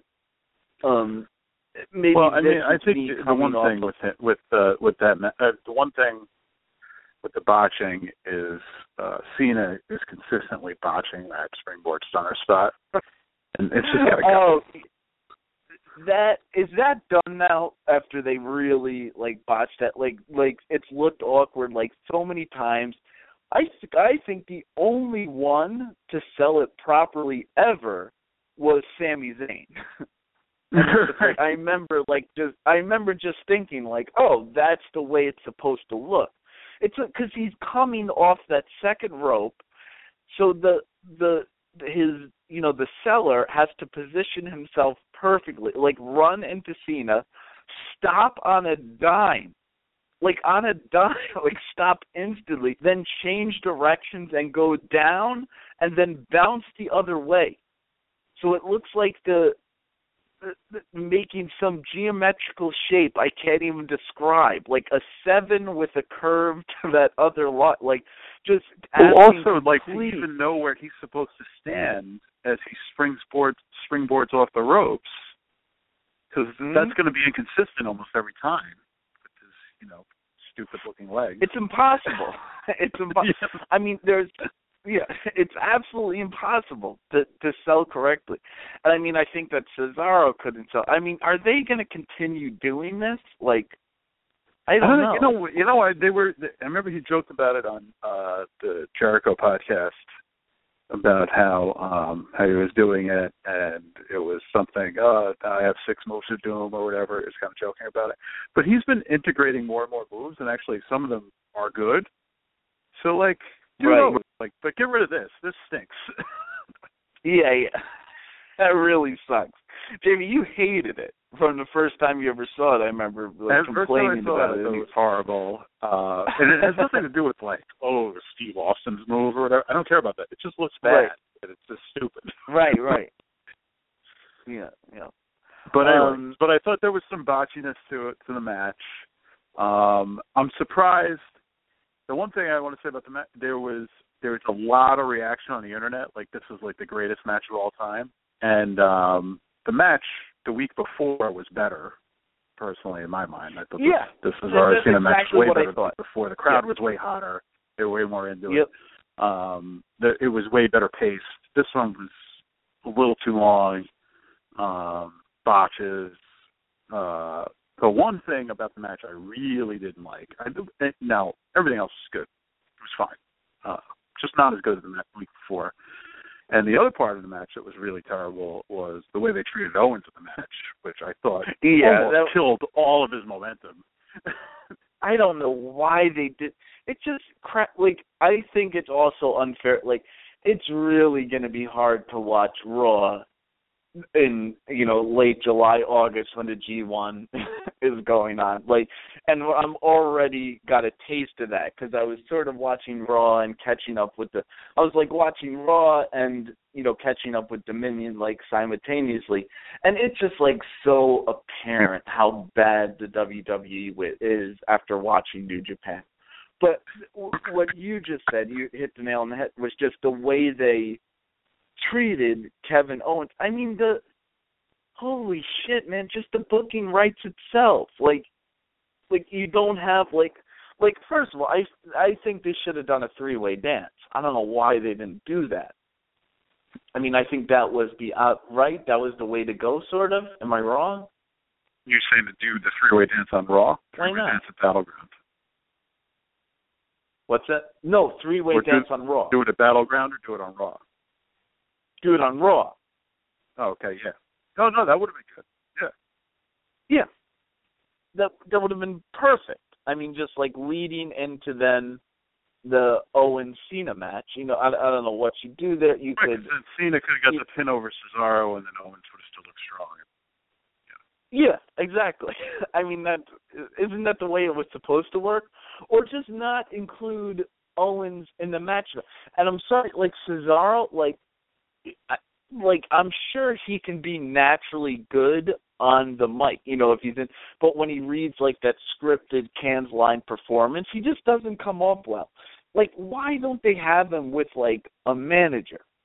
And I know they tried that with has always but been his problem. That's always been his problem. He's gotten he's got an opportunity or two, unfair opportunity or two where he promo here or there, and then that's what killed him with the WWE people. Yeah. Which I'm not saying is fair, but that's what happens to him, and that's why he's not getting the push everyone thinks he should get. And then he has these great matches with Cena, and I don't think he's going to get any kind of push. I think everyone thinks he's now a main eventer or something. I don't think that's what's going to happen. I mean, he's not even going to be on the ballot. No, I don't think so. Yeah, I don't think so at all. Yeah. So, I mean, and I love Cesaro. I remember we were talking last year after he won the Andre the Giant Battle Royal. I said, this guy is my favorite thing in wrestling. And then, whatever. They just buried him like they do to some guys. And you're going to live with that. But, I don't think anyone should be mistaken that this is going to vault Cesaro into, some other world. I mean, I think if they do it right, I actually think they're going to do this, because I don't see what other direction it's going, but I think Owens is going to win the U.S. title. I hope that's going to happen. I think that's going to happen, and then he's going to have to feud with Cesaro, which I think is great. At the same time, though, find some way to get Cena. They have to get those two apart for a little while. Cena and Owens. Yeah. As much as at the same time, though. Yeah. If you think about it, though, is Cena's title reign as the U.S. title really stale at all? I don't think so. No, well, I think it's one of those. Yeah. No. I think it's one of those weird cases where Cena, it'd be okay if they left the title, and if they did, I'd be like, yeah, that's fine. In a weird way. They like almost have to give it to Owens too, unless they just want to kill Owens. But they have to give it to him. Yeah. Unless Owens would have no credibility after this, especially after the way they just booked him on Raw, where he walks back to where he lost to Balor, then the weekend before at Beast of the East, and then he just cowardly walks out of the ring with no title in his hands, which we're so used to seeing. He looked so much different without that gold. Now he looks like a fat ass in a T-shirt. He lost to Balor, and then Balor did the handshake thing with him, which has bothered him for the last 3 weeks. And he wanted just a handshake, and then he didn't do anything there. And then he walked away when Cesaro said, "Oh no, I'm going to take the match," and he just walked away. And at the end of the match, he confronted Cena and then got the AA. So it was like, oh, I forgot about that. God, they made him look like shit. You're right. I totally forgot about that AA at the end. the entire time, which didn't make any sense. They didn't even need to do it either. Like, there was no reason he had to come out at the end. Like, I don't even understand why they did it, but, that's how they book, I guess, sometimes. Well, hopefully it just means that he's going over at Battleground. I mean, since he looks so weak, like the classic WWE thing to do. Like, yeah. So clever. Really, that's very clever stuff. How no one's a star. It's really good. Yeah. But anyway, I think so I'm looking forward to that. I'm sorry, go ahead. No, I'm looking forward to that. The other notable thing from that shitty, mind-numbing, horrible Raw was obviously the Brock Lesnar spot with him taking an axe to the Cadillac. Yeah. God, I'm so tired, but I have so much stuff to say about this. First of all, it was a great segment. And it just goes to show you once again. Well, first, I mean, anything with Heyman and Brock was good. Like the opening segment when Heyman did the promo. Like I love Heyman like cutting these face promos now. Well, it's funny because I feel like that Heyman, the promo that Heyman does for Lesnar, he's been doing it for a while now. Like it should be getting stale, and it still isn't. It's like it's still always good. Yep. This one was a little different, like religious almost, which I like. Kind of how he went in that direction, Heyman seems like one of those like atheist Jews that I always I don't know. I like those types of people very much. I just find them interesting always. Living in money-making Manhattan, of course. So, like, when he cut this religious promo, I just thought it was great. But anyway, then I don't want to go through the bit, bit by bit, because, so Brock Lesnar smashed up the Cadillac with an axe. And I think people are overlooking a couple things. One is how ridiculously difficult and how strong you have to be to put an axe into the side of a car, like especially a Cadillac, which is designed to like withstand a car crash. Like I mean, it's really ridiculous. Like, and then of course when he ripped the door off, like I mean, well, first of all, just. Every time he swung that axe, I just was getting like anxiety thinking this axe is going to bounce up and hit Brock Lesnar in the face and kill him on live TV. Like this was so dangerous, like so ridiculously dangerous. Like this was crossing so many lines. I really think it was one of like the craziest things I've ever seen on Raw. Like it wasn't really registering with me at the time, like how unbelievably dangerous this whole thing was. Yeah, I think it was legitimately dangerous, unlike sometimes very dangerous. Yeah. When Lesnar is out there and like you have the feeling of danger just in general when he's out there, I feel it's like he's that like he's dominating breaking and people's strong. Ribs.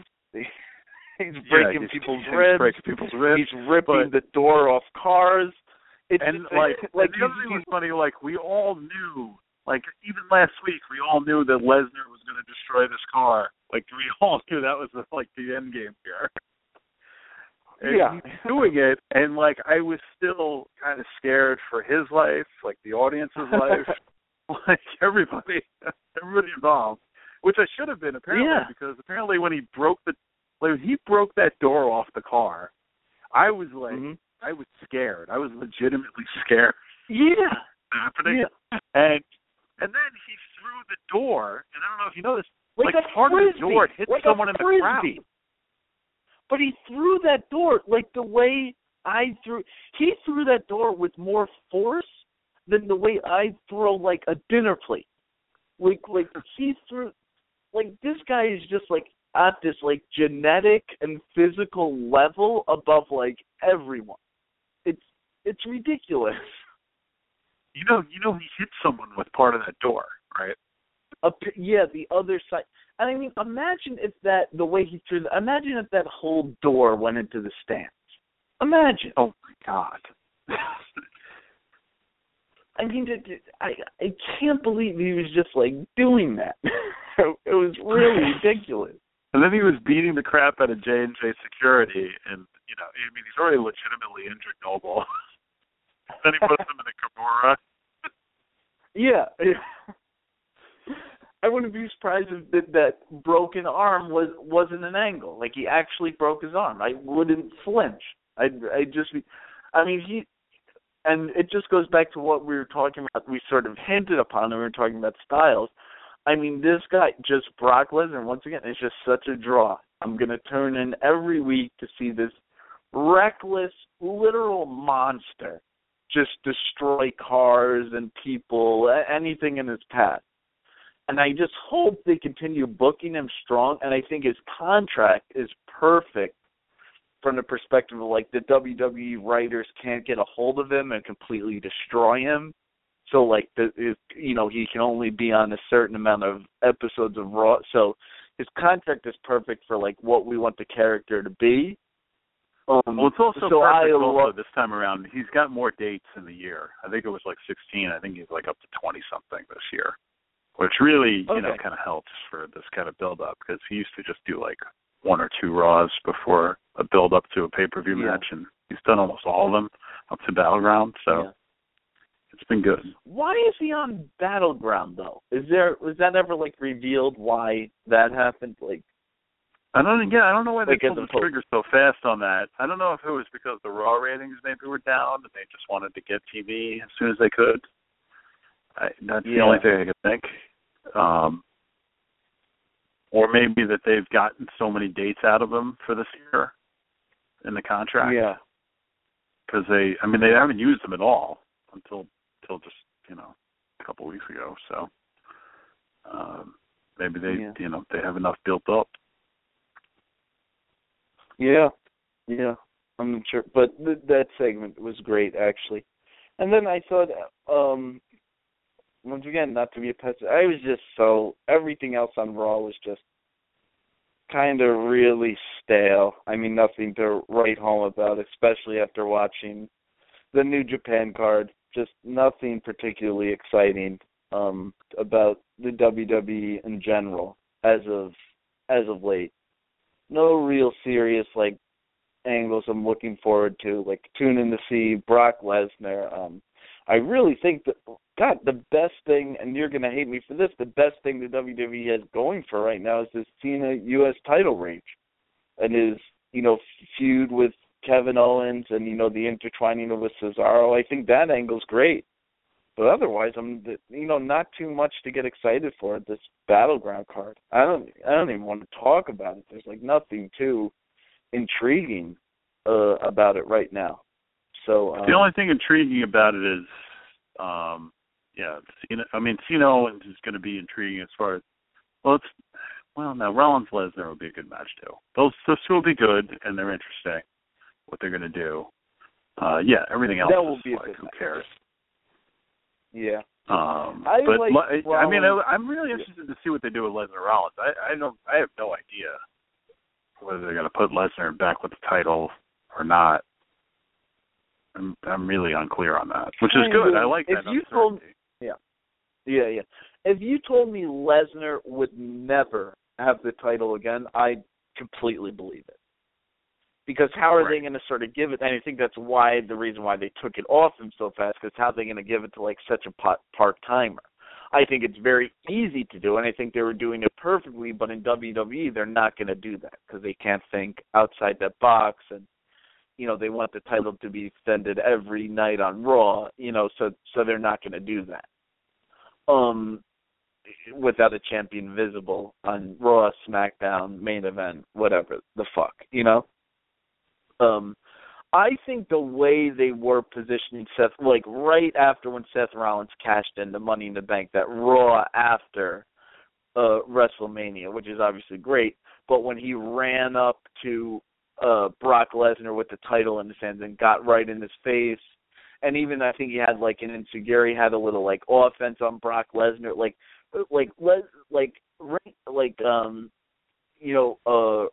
Rollins was not immediately scared of Lesnar at all. Like, Rollins' job is like the heel, so he cheats to win. He slimily gets out of defending his title to keep it. But the way they were booking Rollins right after WrestleMania was that he wasn't scared of Lesnar at all. But now they just booked him as like that, him as being scared of Lesnar, which is just a stupid way to go. Like, that's not the way. Like when Lesnar came back that night and got in Rollins' face, and Rollins backed up. He backed away from him like he was physically intimidated. Like, why'd they do that? Like, if anything, like, Rollins should be the type of heel that, gets in Lesnar's face, but then calls for Kane and J&J Security to come, like, help him out. I mean, that's the heel role. Not to be, like, to be actually physically intimidated by then that makes the match dull and boring. It makes it Kofi Brock again, like we saw at Beast in the East. So I'd be really interested where they go, but I'm not optimistic with that creative team again. Yeah, no, there's no reason to be. yeah, exactly. So that's what's going on in WWE. For Raw at least. And in the meantime, before that Raw, actually, there was much acclaim and much praise for a show they did at 5:30. That came on at 30 in the a.m. on July 4th on Independence Day for the Beast in the East show. And this was basically like a house show that they just aired on the WWE network, which I was a big fan of. I thought that sort of concept of just like airing special house shows almost like in a pay-per-view style, I think is cool. I think that would be a great attraction to a wrestling fan like me to get the pay-per-view. I mean, to subscribe to the network. Like that would be. I think that's a nice draw. That kind of reminds me of like in the old days they used to, if you lived in New York anyway. They used to show the MSG house shows on the MSG network, and you used to see that. Which I thought was, it's like a nice if you're into wrestling already, which you have to be if you're subscribed to the network. Like, throw some stuff out there like that. I think it's good. Yeah, and I thought this was great. I hope they continue doing it. JB, what did you think of this show? I thought it was all right. I mean, I thought the main event was terrible, the Cena tag match. So get that out of the way. That was nonsense. The Divas match wasn't good, but the Neville Jericho match was good. I like the way they started the show with Jericho's entrance. I think that definitely, like, if you were interested in watching the show for whatever reason, we're going to give it a chance. Like, Jericho coming out would have definitely kept you in the game. And the match was good. And then the one thing that wasn't like a house show, I mean, we had a big, the NXT title change was huge. So that match was very good too, I thought. The Owens Balor match. Although, the one thing that took away from that match is that you'd have to, I don't know how you wouldn't know that they were going to give them the title to Balor in that match, but it still was good. So I thought the show was good overall. And it's like a nice little bonus if you're subscribed to the network. You definitely feel like you're getting something out of the network at this point with the little extra live show here and there, I think. Yeah, definitely. I think it's a great addition. Just a couple of things about the show. One, it got so much praise on like Squared Circle and like Twitter and everything. I didn't see anything spectacular about it, and this was actually pre-Dominion. I feel like it's I watched this before Dominion. Dominion. Yeah. And I remember just thinking, like, okay, it's not. I don't know why this is getting so much praise. Like, I thought it was fine. It was much more entertaining than Raw. I thought it was good, but I wouldn't think it's this tremendous show that deserved like all this acclaim. At the same time, though, it was good. It was an enjoyable watch. But at this, I skipped through the Divas match. I actually gave it a fair shake. I started watching the first couple minutes, and I thought, this sucks. So I skipped through that, and then I turned it off when, that final tag match came on. Why would you watch that? So that's like our standards of what a good show is. You know what I mean? Like, all right, I guess. Like, but Neville Jericho was good. I've made my feelings about Jericho known on this show, which sums up to, like, go away, you old man. And now he's like your dad trying to be cool. Like just like this stupid 80s band with his, like, what are you doing, you idiot? Like, why does he have this 80s hair band and, like, think that makes him, like, relevant with his crappy music and lyrics that, don't mean anything? Like, shut up. And then he ruins that Tough Enough show. He sucks on there, and then like Jericho podcast. It's so like self-aggrandizing. I don't like Jericho, and this comes from someone that loved him back in the day. That was the biggest fan of him in WCW and early WWE when he first made his appearance. Now I just think he's so, and the way he had to go over Neville there. He just had to, because it's so important that he gets a win over Neville. Just, I don't know. Like, I know I'm a very harsh critic of Chris Jericho. And, he's everybody else's darling, but I think he sucks. I think he just go away. That's the way I feel. Like, and, he doesn't even do that cool thing like RVD. He's a guy that has had the same gimmick, forever, like, since the 90s. But he doesn't, like, make any... RVD isn't trying to be relevant. Like, he's not. When he has, like, came back to the WWE, he went there, he put over people. He has, like, his great matches. He still wears a stupid tie-dye, like, singlets, and he's just such, like, a throwback to, like, that, early 2000s, like, 90s, ECW sort of, like. But RVD is, like, not trying to be cool. Like, he's stuck in that world, and that's fine. He owns it completely. And Jericho's keeps trying to reinvent himself. Like, shut up, man. Like, God, like, all right, I'll be quiet. But it just pissed me off that he went over Neville. Once again, Balor and Owens, what can you say? These guys, I think, don't have the best chemistry. Like, when I think good chemistry, I think of Okada style. It doesn't get better than that. So, like, but they're both sort of, like, offensive. There's, they sell when they have to, but there's not one real, like, good seller like Nakamura, of course. I know it's unfair. I'm pointing out Okada, Styles, and Nakamura are my reference points as the best workers in the world, but you get where I'm going with it. But Owens made the match. Owens was great, saying, he hates everybody in this country, and just perfect. They gave him the flowers, and he threw him out of the ring. He didn't shake Balor's hand. It's great. He's doing the whole heel thing so perfectly. Of course, that was all diminished by how crappy he looked on Raw, but I thought that was the best part of the pay-per-view. The Brock spot was great. Thought it was so much fun how he, destroyed the New Day. Thought it was just fun. Just a fun, good spot. Once again, Brock's a huge draw.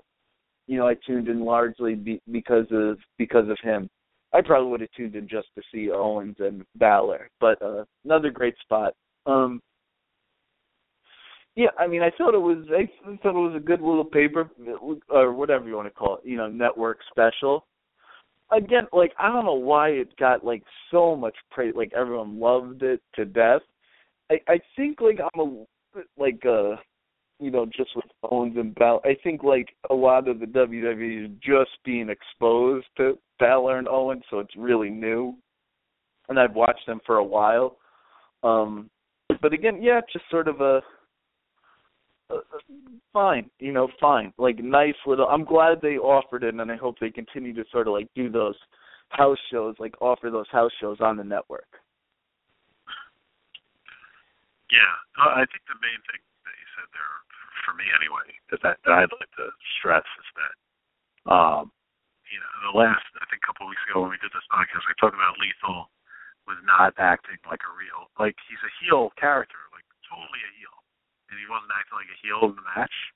Kevin Owens in that show, in every show I've seen him in the last few weeks, is a heel through and through. Like Yep. And there's people that are cheering him because they like the performance and all that, but he tries to still get them to hate him. and then in Japan, him throwing the flowers away was one of the funniest things I've ever seen. And then him just randomly in the middle of the match, he's got a headlock on Finn Balor and saying, "I hate all the people, I hate this country and all the people in it." It's just unbelievable. And yeah, it was great. Yeah. And then, he does the same thing. And even when he was looking, I think they unnecessarily made him look weak again on Raw, but, he does the cowardly run out heel thing, which, still not a lot of people do anymore. It's just like him and Rollins, and they're the only good heels. Yeah. So, you figure it out. I think if WWE does this right, they have Owens, Rollins, and Bray. 3 really great heels for the next few years. They do it right. It's a huge, part of that sentence. So we'll see what happens. We have very little time, extremely little time here. Is there anything in this hodgepodge, the hodgepodge show? This throw your hands up, hodgepodge. Is there anything you want to talk about in the remaining few minutes of this hodgepodge show? So there's, I think NXT has got a few interesting things happening where there's obviously the whole Paige Bellas angle is leading to some sort of NXT call-up with the women. Whether it might take like 3 months, or it might be there was apparently a rumor going around that it was supposed to happen on Monday, but then they pushed it back again for whatever reason. But also, I think NXT is interesting right now because the big announcement that they're going to do a Saturday show before SummerSlam in Barclays Arena, which is also going straight up against ROH in Brooklyn on the same day, on the same night. So I think, there's lots to talk about. Probably way more than 6 minutes to talk about there. But what do you think first? What do you think about the Divas part of that? I haven't really heard of. Are there rumors about who's supposed to be called up? The obvious apparently the only ones that could be right now is Charlotte and Sasha, because Bayley and Becky are both injured. So, which is kind of screwed up apparently the booking of it. They were gonna, because it's clearly stopped and started. This whole Paige up against the Bellas thing with no reinforcements. Yeah. So that's been going on for a while, but then Bayley got hurt, and then whatever. So things happening there, obviously. Charlotte hasn't really been involved in an angle for quite some time. So in NXT, I'm confused about I don't know what's going on with the way they're treating NXT and then the way they're treating the WWE. NXT is I think it's pretty clear that NXT how much I love it and everything, it's going to slow down because they had a lot of injuries and they lost a lot of their stars. But they went in this direction they're going to treat NXT like its own independent, self-sustaining organization, which I think is awesome. So they're going to have to juggle who they bring up and who they don't bring up. It's going to be difficult the way they do it. I don't know. I think they're already running into some of the problems with that idea. They are, definitely. They had their NXT champion working exclusively on Raw, pretty much. And then he'd go back to NXT as this guest almost and defend the title against Samoa Joe. And, you can even see, how NXT's really suffering. Look at the booking of Samoa Joe. It went nowhere, man. Sort of the little almost sleeper story in the past few months or a couple, not few months is really being extreme, but maybe like couple months or month and a half is how bad NXT's been. Like, it really hasn't been good. Like just the booking of Samoa Joe is like the classic example where it's just like they really went nowhere with that character. Like, he came in, he was supposed to feud with Owens. Owens is in WWE now, and Samoa Joe is just like looking weak and sort of floating. Like it was sort of like classic WWE squandering of a character. Like, I'm worried about that just because I enjoy NXT so much. But there's a bunch of stuff to look forward to. Obviously, Baylor's title reign. Uwa Nation hasn't debuted yet. I mean, Charlotte's just like, what are they doing with her? She's just like so due as a call-up to that main roster. But I mean, maybe we're going to see those guys that are just exclusively NXT that will sort of never get called up. Like, I think a classic example of somebody that could do that role is Bayley, Tyler Breeze. Like, I think there's some people that could just be like NXT lifers, like Enzo and Cass maybe. And I don't think that's a bad thing at all. It's just going to be very hard for them to juggle that. And we've obviously seen the WWE as being completely incompetent when it comes to that. Like, I don't know. I mean, what do you think? Yeah, well, I mean, I think, it's like such a developing situation with NXT because some of these guys, like, if they do a show at the Barclays Arena and they draw 5,000 people, which is what they're going to try for, and if it's even hotter than that, they get to, like, they open up the second level and they get even more than that, which I think is a pretty good possibility. I think it's an excellent possibility. Just based on the market and, the fact that Raw and SummerSlam was sold out months ago. And I think it's a very good possibility. But if they're selling out arenas for house shows like once or twice a month, like, those people down there are going to make money, like Enzo and Cass and those guys. They're actually going to make money down there, so it'll be worth it to still be down there and be over. Oh, yeah. Down there instead of, like, trying to make the risk of going up to WWE. So I think that's probably what they're trying to sell those guys on as a reason to stay down. But I think that's the biggest problem is, like, the talent. If the talent's good, they're gonna leave. It's just like ECW, So. Yeah, pretty much. JB, do you have any thoughts on this?